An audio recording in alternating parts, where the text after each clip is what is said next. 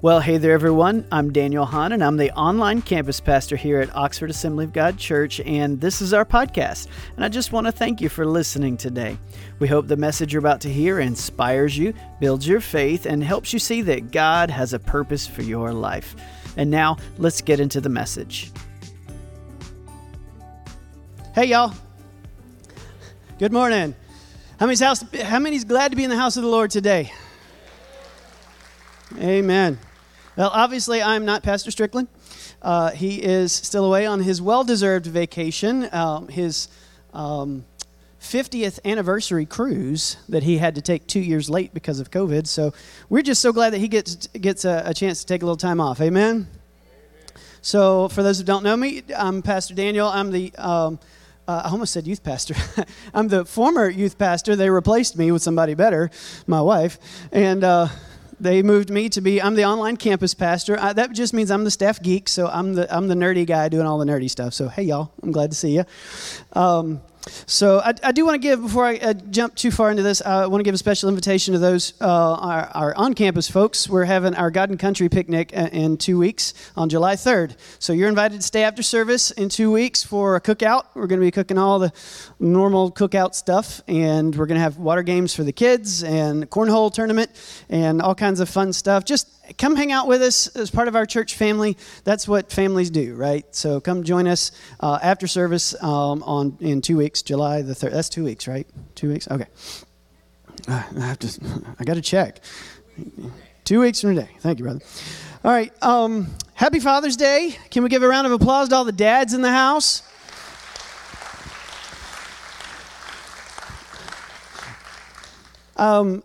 Just a side note, has nothing to do with my message this morning. I want to say Happy Father's Day to all the moms out there who are doing double duty. The moms, the grandmas, the aunties. Come on, give them a hand. We got a lot of single moms who are, they're tough as nails. They're doing a job of two people, so I give honor to that. Any single parent, you're a rock star, so I give honor to you today. We do have a photo booth in the lobby. Make sure you stop by and take a photo booth, or take a photo with your family, your father, your friends, whoever. It's there for anybody. Amen. If you have your Bibles this morning, turn with me, and you should have your Bibles. Bring your Bibles to church. Turn with me to 1 Corinthians 16. 1 Corinthians 16. Those of you that use the YouVersion Bible app, we do have an event set up that's got all of my scriptures today already set up and loaded, oeg.church, and there's a YouVersion drop down there. It's all there ready to go. Those of you that have your physical Bibles, I hear the pages turning. Praise the Lord. Just hold it there, 1 Corinthians chapter 16. Hold it there for a second. I just got to say for a second, I'm thankful for all the godly men who are in and have been in my life. Amen.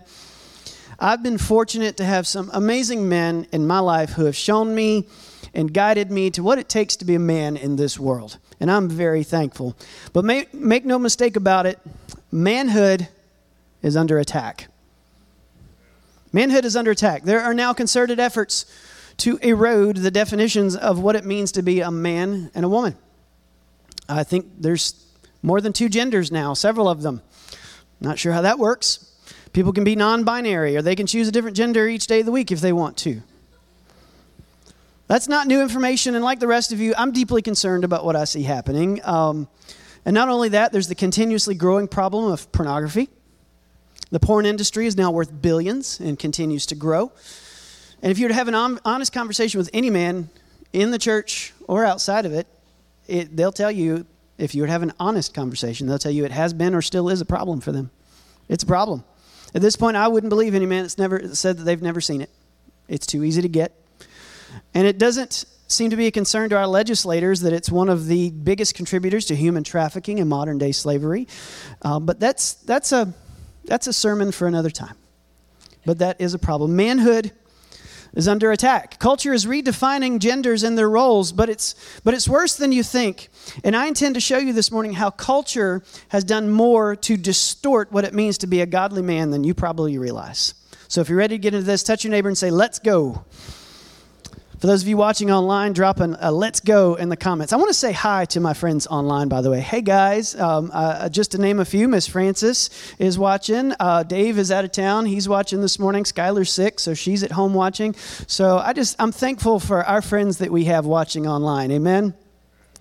Bow your heads with me. Let's pray and get into this. Heavenly Father, thank you, Lord, for your word. Thank you, God, that it's sharper than any two-edged sword, that it's already anointed. I just pray, Lord, that you would anoint me now. Anoint me to deliver your word as you've put it on my heart today. In Jesus' name. And everybody said?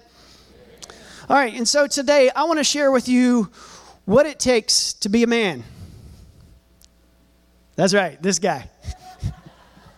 Why are you laughing? I'm going to tell you what it takes to be a man, and I already hear you. I can hear you saying, this guy, right? This guy is going to tell me what it takes to be a man? How could he possibly know? Look at him. I hear you. You're laughing like you ain't thinking it, but you're thinking, I know what you're thinking. And I get it. I mean, look at these arms. Look how skinny they are. I can wrap my fingers around my biceps. And it's not because they're big fingers. Look how tiny my hands are. I used to be a jeweler, and I know that goes a long way towards my macho persona. I used to be a jeweler, and I had my own wedding ring sized, and it's the smallest man's ring I've ever sized, ever. And I've sized a lot of fingers. My wife and I can just about share rings. So I get it. And yes, I'm really, really, really pasty white. I know that because I don't like the sun. I avoid the sun at all costs. I wear like SPF 300 sunblock. It goes on like a sweater. Do you know how fast I burn? In a word, immediately. That's how fast I burn. I go out in the sun, sunburn. One of my favorite seasons, anybody ever watch Survivor? I'm a Survivor fan. I watch Survivor. One of my favorite seasons was a guy named Cochran, and like the first event they took him to, he was already sunburned, and they asked him, how fast did you sunburn? And he said, immediately. And I was like, yeah, bro, I feel you. I know how that goes. I try to stay inside as much as possible. I mean, I prefer being inside anyway. I can't live without AC and 5G. I'd be lost without my MacBook in front of me or my phone. You ask anybody, I leave my phone behind and the color drains from my face and I just go into a panic. Where's my phone? It's like somebody removed a limb when I forget my phone and I can't find. I do the pat down, that everybody does. Look in my pocket. Oh, got it. There it is. I'd be lost without my phone. The idea of roughing it involves an RV and a really good air conditioner. I bet y'all didn't know I was a Boy Scout for a few years. I was a terrible Boy Scout. That was awful.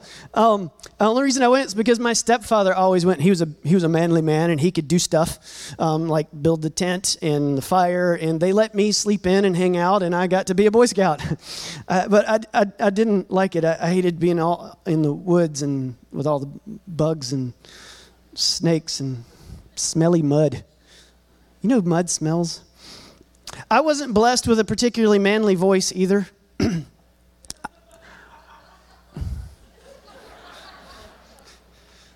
I still get ma'am through the drive-thru. I don't even correct them anymore. I just go with it, whatever. Sometimes I don't even hear it. I don't like working on cars and doing handyman type stuff, building stuff. I was able to watch some YouTube videos and figure out how to change the electrical receptacles in my house without dying. So I got that going for me. I'm still alive. I don't like guns. I'm not against them. So those of you that are carrying this morning, and I know you're out there, just keep them holstered, please. I'm not against them. Second Amendment, hoorah, go for you. I killed a bird with a BB gun when I was little and felt horrible about it and haven't touched a gun since, pretty much. Sorry. So naturally, I'm not into hunting. Kind of a prerequisite, I think. I don't like fishing either. It's so boring. I can think of so many better things to do than stand around and wait for a fish to bite. It's so boring. I could be playing a game on my phone. Besides, if I caught a fish, I'd have to, touch it. I don't like touching slimy things. I don't like working out either. I did work out once. I didn't like it.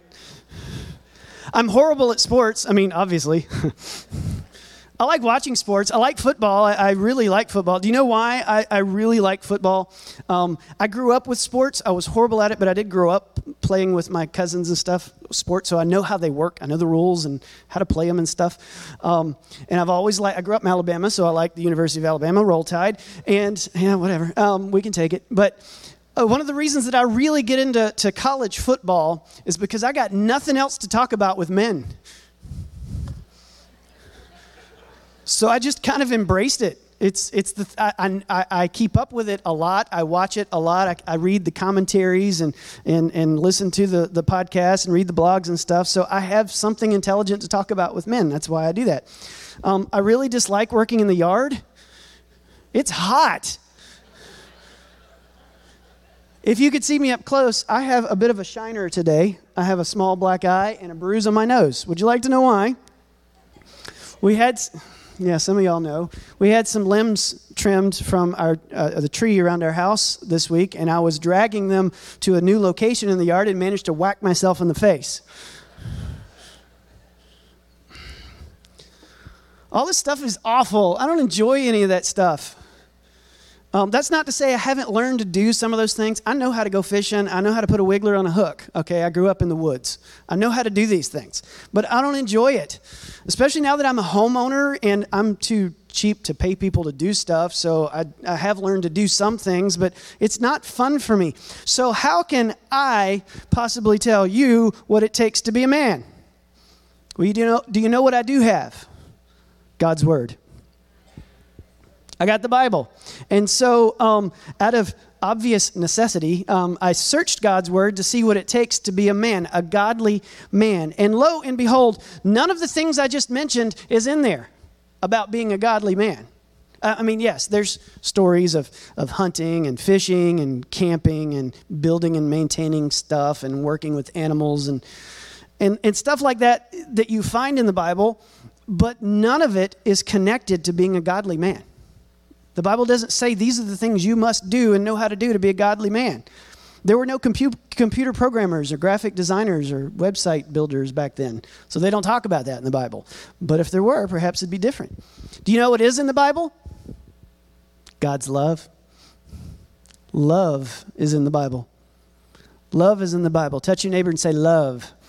If you're watching online, put love in the comments. Love is in the Bible. And I'm not just talking about romantic love or sexual love or familial love. I'm talking about unconditional, perfect love. God's love over and over and over again. That's what's in the Bible. That's what's in the Bible. 1 Corinthians chapter 16, if you have it, say amen. Drop down to verse 13. I'm going to read 13 and 14. It says this: be watchful, stand firm in the faith, act like men, be strong. Let all that you do be done in love.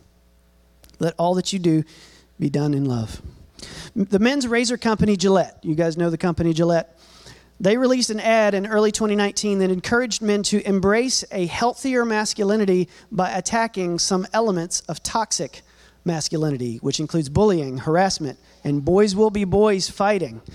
And it created a storm of controversy as those who perceived the ad as an attack on manhood, and they pushed back. But toxic masculinity doesn't mean that all masculinity is toxic. It does exist, but it doesn't mean that all masculinity is toxic. Originally coined by the mythopoetic men's movement of the 80s and 90s, it refers to the common male stereotype that promotes aggressive behavior, dominance over others, and stunted emotions. Social science studies have shown that these behaviors are harmful not only to their relationship with women, but also to the men themselves, partly contributing to health risks such as depression, substance abuse, higher risks of coronary and pulmonary diseases, and suicidal tendencies. And these are the things that ad was addressing. And it was surprising me to see the pushback that ad got. Was it the attack on the boys, the will-be boys, that triggered so many people? Was it people reacting to the feeling that men aren't allowed to be real men anymore? Is that what's going on? Social scientists explain our culture's boy code with four major themes. Social scientists, four major things. Number one, no sissy stuff. It says that, no sissy stuff. Number two, be a sturdy oak. Number three, be dominating. And number four, be a big wheel. Now, what do those mean?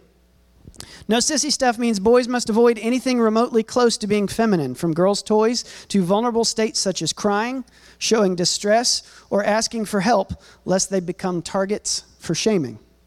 That's what that means. No sissy stuff. Second thing was be a sturdy oak. Men are expected to be stoic and self-reliant. If you can't get yourself out of trouble, then at least take it like a man. You guys got quiet. The problem is that it trains boys and men to be emotionally constipated. They don't know how to express their emotions in healthy ways or how to deal with them without suppressing them, causing long-term psychological and emotional issues. The only emotion that boys are allowed to express freely often is anger. What could possibly go wrong with that? The third thing was be dominating, which generally means violence. Violence is often portrayed as a natural solution to problems and conflicts. Popular media, including video games, often portray and encourage this in today's world. The boys will be boys gives boys the message that it's okay for them to lose their temper and act violently. Does this contribute partly to domestic violence later in life? Finally, they're told that they need to become a big wheel. A big wheel. This means success, the alpha male in the tribe, gaining status and honor among their peers.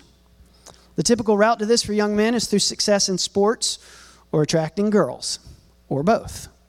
Later in life, it often means getting a high-paying job or one that gets you fame or fortune, or in today's world of social media, followers.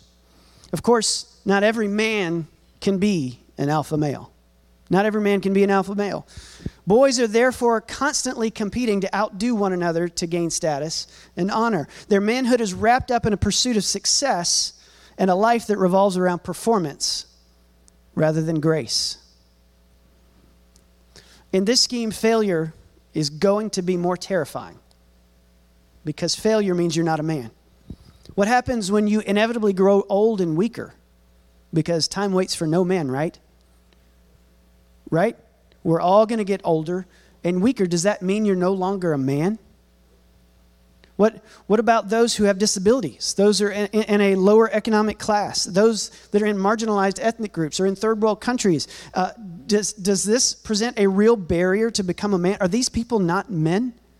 Is that what that means? Sadly,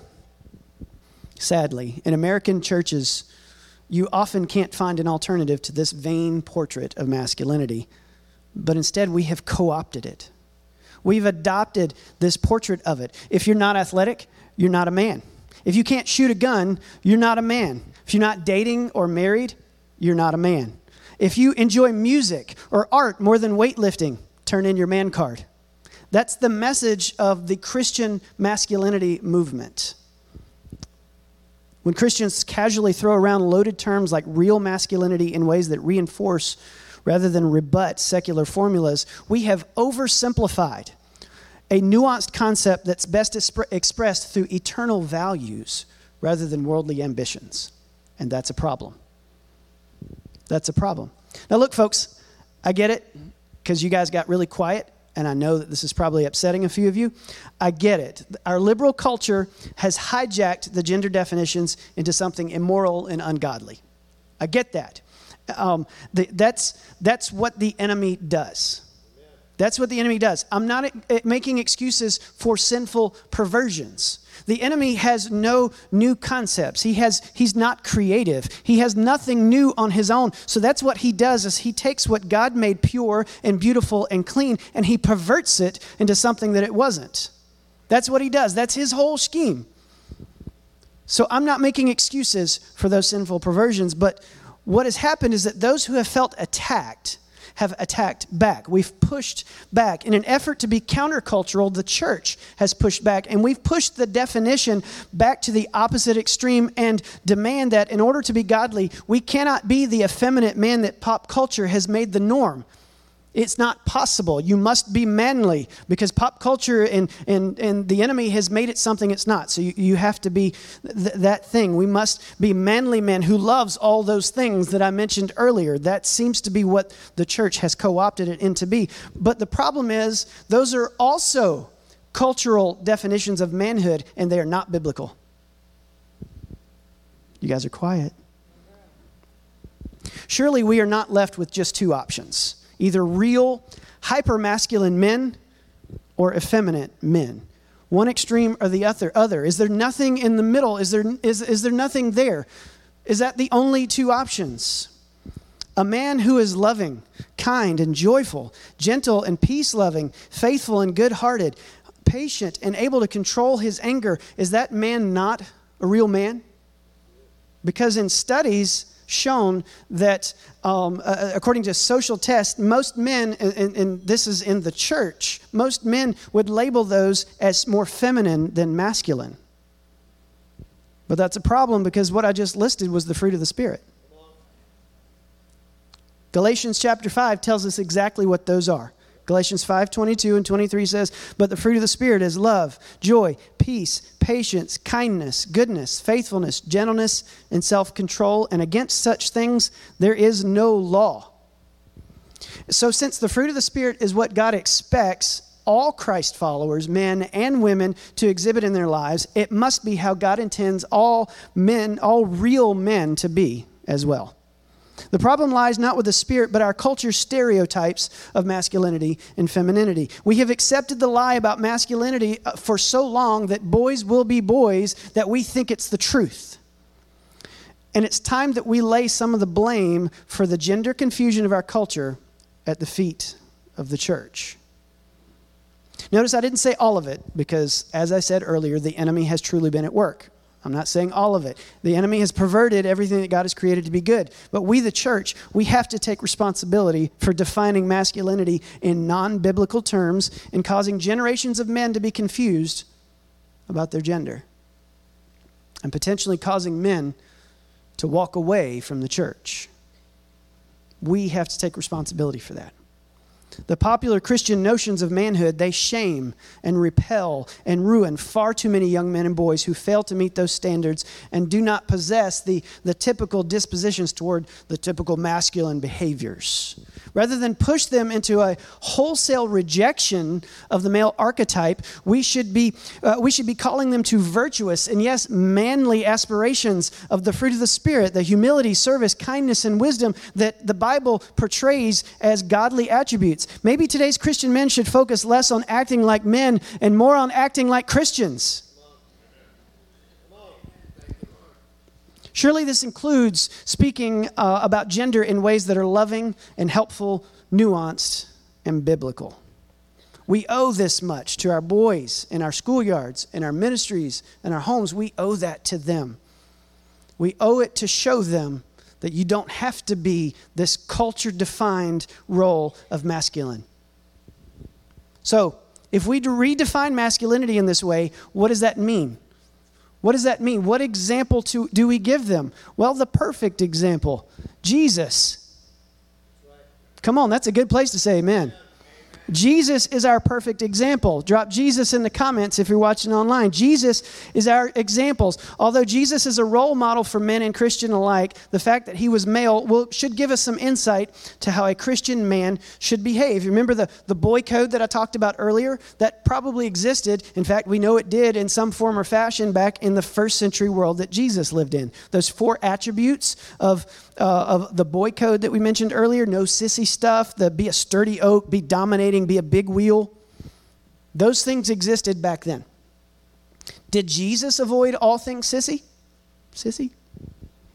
Jesus certainly wasn't afraid to show vulnerable emotions. He openly wept in public in Luke chapter 19. He was comfortable in the company of women, allowing them to follow his travels. In fact, he even received financial support from women, as it shows in Luke chapter 8. They paid his bills. Some of his parables about baking with yeast, looking for a lost coin, and virgins at a wedding indicate a familiarity with women's everyday life. That was a no-no back then. Jesus even praised Mary for bucking the traditionally women's role of preparing and serving food. Instead, she chose to sit and learn at the feet of Jesus among the male disciples, which again was no-no back then. Yet Jesus praised her for these actions in Luke chapter 10. He welcomed little children when most men didn't have time for them. Men didn't have time. That was a woman's job back then, but he welcomed the children to him in Mark chapter 10. Jesus never seemed obsessed with fame or success. That was never his motivator. In fact, he taught his male disciples who, if you remember, they were arguing about who was going to be the greatest in the kingdom of heaven. Do you remember that? They were jockeying for position. And he told them that true greatness lies in humility and service in Matthew chapter 18. Jesus never married, never dated, never was with a woman, and which was an important step back then to gaining first century alpha male status. And of course, dying a criminal's shameful death by crucifixion on the cross ruined any chance that he had to be a big wheel. In a violent and vengeful era, Jesus taught people to turn the other cheek. He taught them to love their enemies in Matthew chapter 5 and to put away the sword in John chapter 18. Many think that Jesus' cleansing of the temple was a display of manly anger and violence. We get this image of the scene where Jesus cleansed the temple and he tossed over some tables and drove people out with a whip. He was driving out the money changers, and we get this image of a violent, rageful person who just flew off the handle and lost his mind. That's the image that I was taught when I was little, and it's wrong. Here's why. Mark's account shows that Jesus actually went into the temple and looked around at everything the day before. He went in and looked around, and then returning the next day, Mark chapter 11, returned the next day to drive out the money changers and merchants. He reflected overnight on what he saw in the temple, and he decided on a plan of action. It was not, as often imagined, a spur-of-the-moment violent rage. It was a calculated public protest. A righteous anger does not mean that you're violent. There's never an excuse for that. It was a calculated public protest. We can't use this one instance, this one story as a license for a man to fly off the handle, or for anybody for that matter. Jesus didn't seem to easily fit into either his ancient culture's or our modern culture's boy code of honor. He didn't fit that mold back then. He doesn't today. Instead of shaping our boys according to culture's boy code, we need to be diligently shaping them according to the fruit of the Spirit. That's the spiritual code, which we know from Scripture is God's will for us. That's our spiritual goal, to be Christ-like men and women. We must recover the idea that the marker of a true man is his moral strength and not his physical fitness. I'm going to say that again. It's good. We must recover the idea that the marker of a true man is his moral strength and not his physical fitness. Remember the scripture I read at the beginning? I'm going to read it again, and they're going to put it on the screen. And let's read it again in the light of all that I've just spoken. 1 Corinthians chapter 16, verses 13 through 14. Be watchful. Stand firm in the faith. Act like men. Be strong. Let all that you do be done in love. Yes, as men, we are called to be strong, but it's an inner strength, a strength of faith in Jesus, which extends outward as love. That's what Scripture tells us. If I've learned nothing else from trying to understand the Old Testament, and if you ever dive into the Old Testament, and it's fantastic, by the way, the Old Testament is so good, it's so rich. And if I've tried to wrap my brain around it for years, and if I've learned nothing else from it, I've learned that I can't do it on my own. I'm not strong enough. But we don't have to be, because Jesus makes us strong enough. He is the ultimate spiritual goal, the one that we need to be looking up to, the example of a godly man. This is a godly man. This is it right here. This is how to be a man. Church, even when men aren't the super masculine type, even when they prefer the arts, fashion, electronics, they can still be godly men according to the Bible. And the men out there who have felt left out, who have felt ridiculed, ostracized from the faith, from a God who made you the way you are, if you've ever felt out because of the inaccurate definitions of masculinity, you find your identity in Jesus.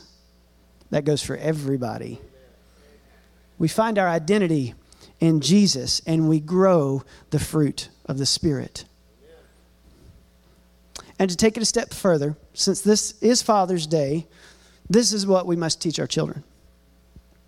We must be intentional to teach our children to be like Christ and exhibit the fruit of the Spirit. The rest will follow. The perversions of the enemy are useless when you're working with Christ, when you're walking with Christ, becoming more like him. The perversions of the enemy don't stand a chance when you walk with Christ, when you exhibit the fruit of the Spirit, when you have a daily relationship with him. The perversions, they won't have a place when you walk with Jesus. Musicians, will you come to the platform, please? Gator, I need you and all the men here to understand that I'm not coming after masculine men. That's good for you. I'm not saying any of those things are wrong. So, Gator, don't stop doing what you're doing with the men. I don't show up very often to men's ministries because that's not me. And that has nothing to do with what you're doing. If something that Pastor Strickland teaches us, and I've had to learn it, is that we don't do ministry by dividing. Just because his ministry doesn't reach me, it doesn't mean we should stop it. It just means we need more.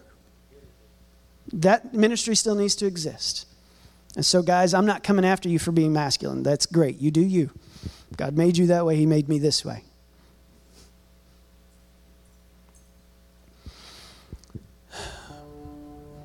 I remember the first time that someone called me gay. I remember who said it. I remember how he said it. And I remember the message that he intended to convey.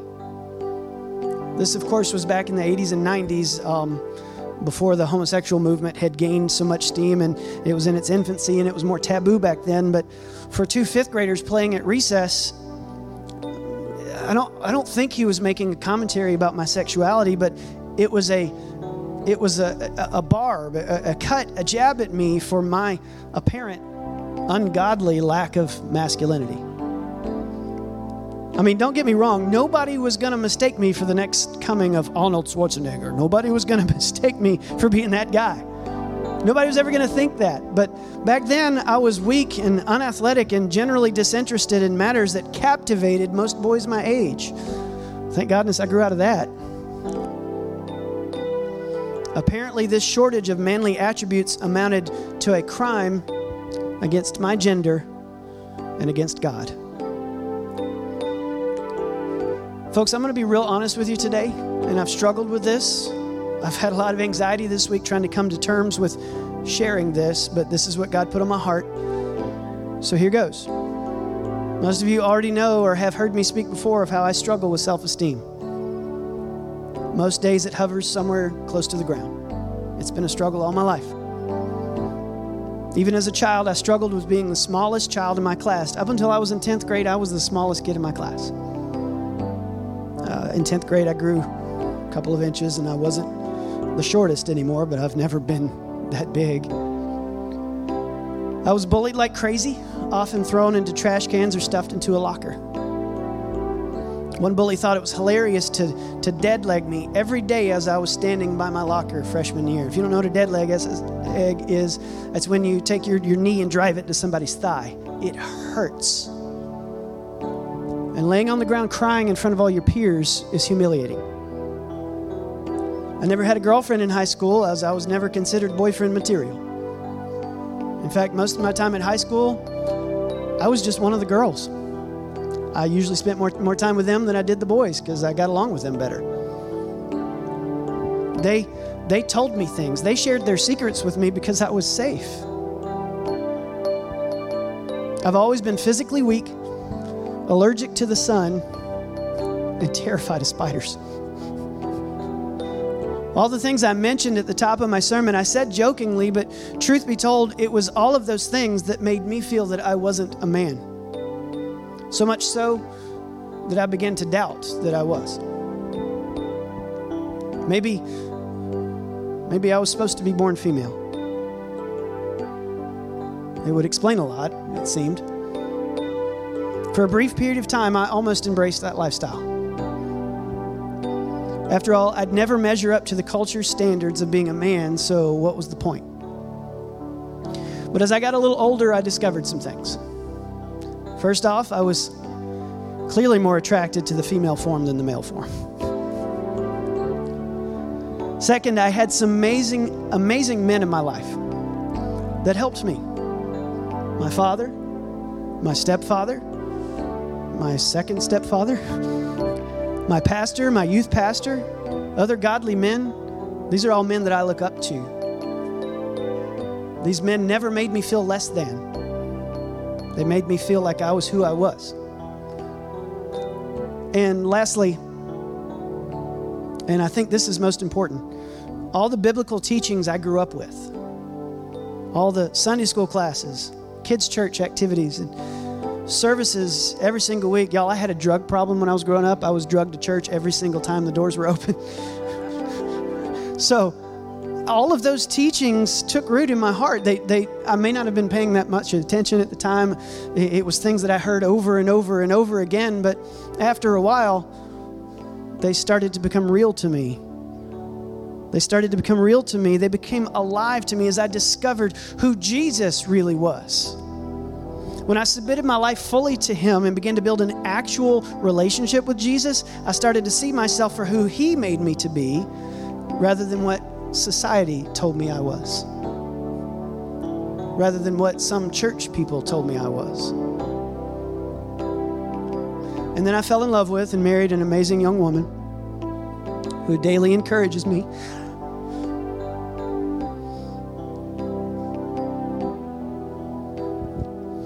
She reminds me how much God loves me every day. And then God gave me two beautiful, somewhat poorly behaved children.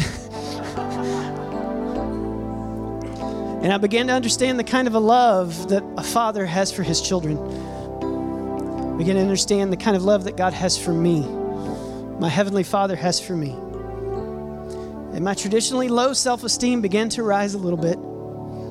I may not be all the way there yet, but I know what a godly man looks like because of the Bible.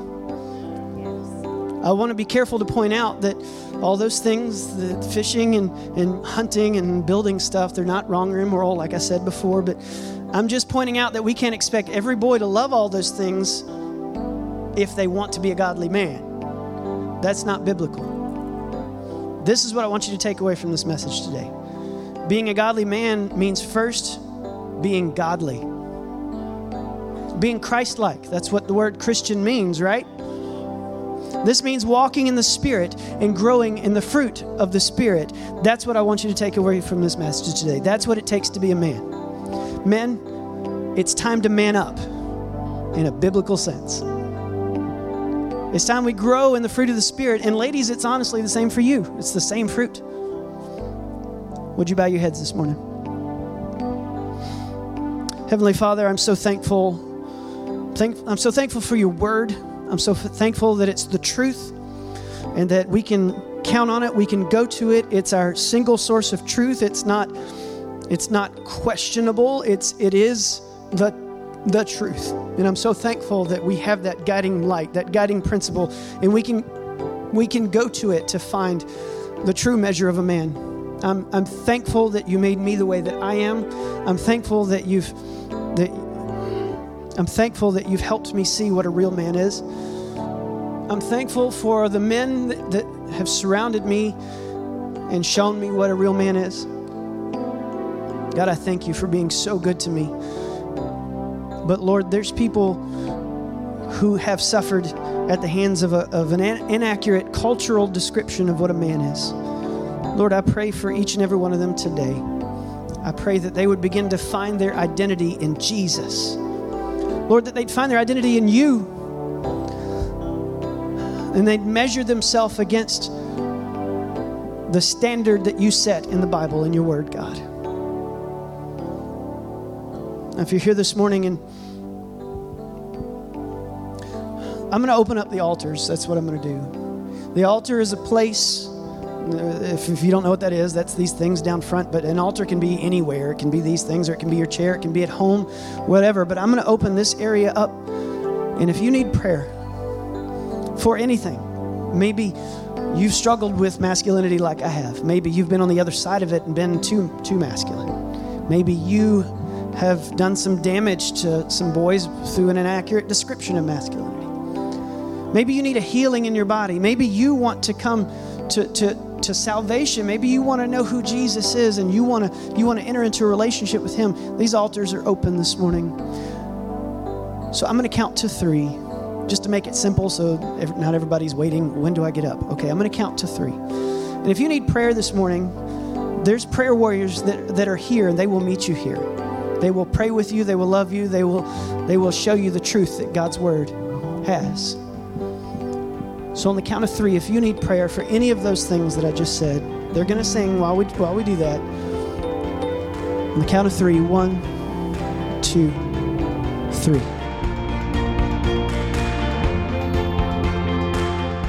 On behalf of our pastor and staff here at OAG, we want to say thank you. Thank you for being a part of our ministry. We are grateful for you and the support you give our church and its ministries so that we can continue to do what God has called us to do, to be the family church for the family of God. For more content from Pastor Strickland and Oxford Assembly of God, check out our media website at oag.church/media.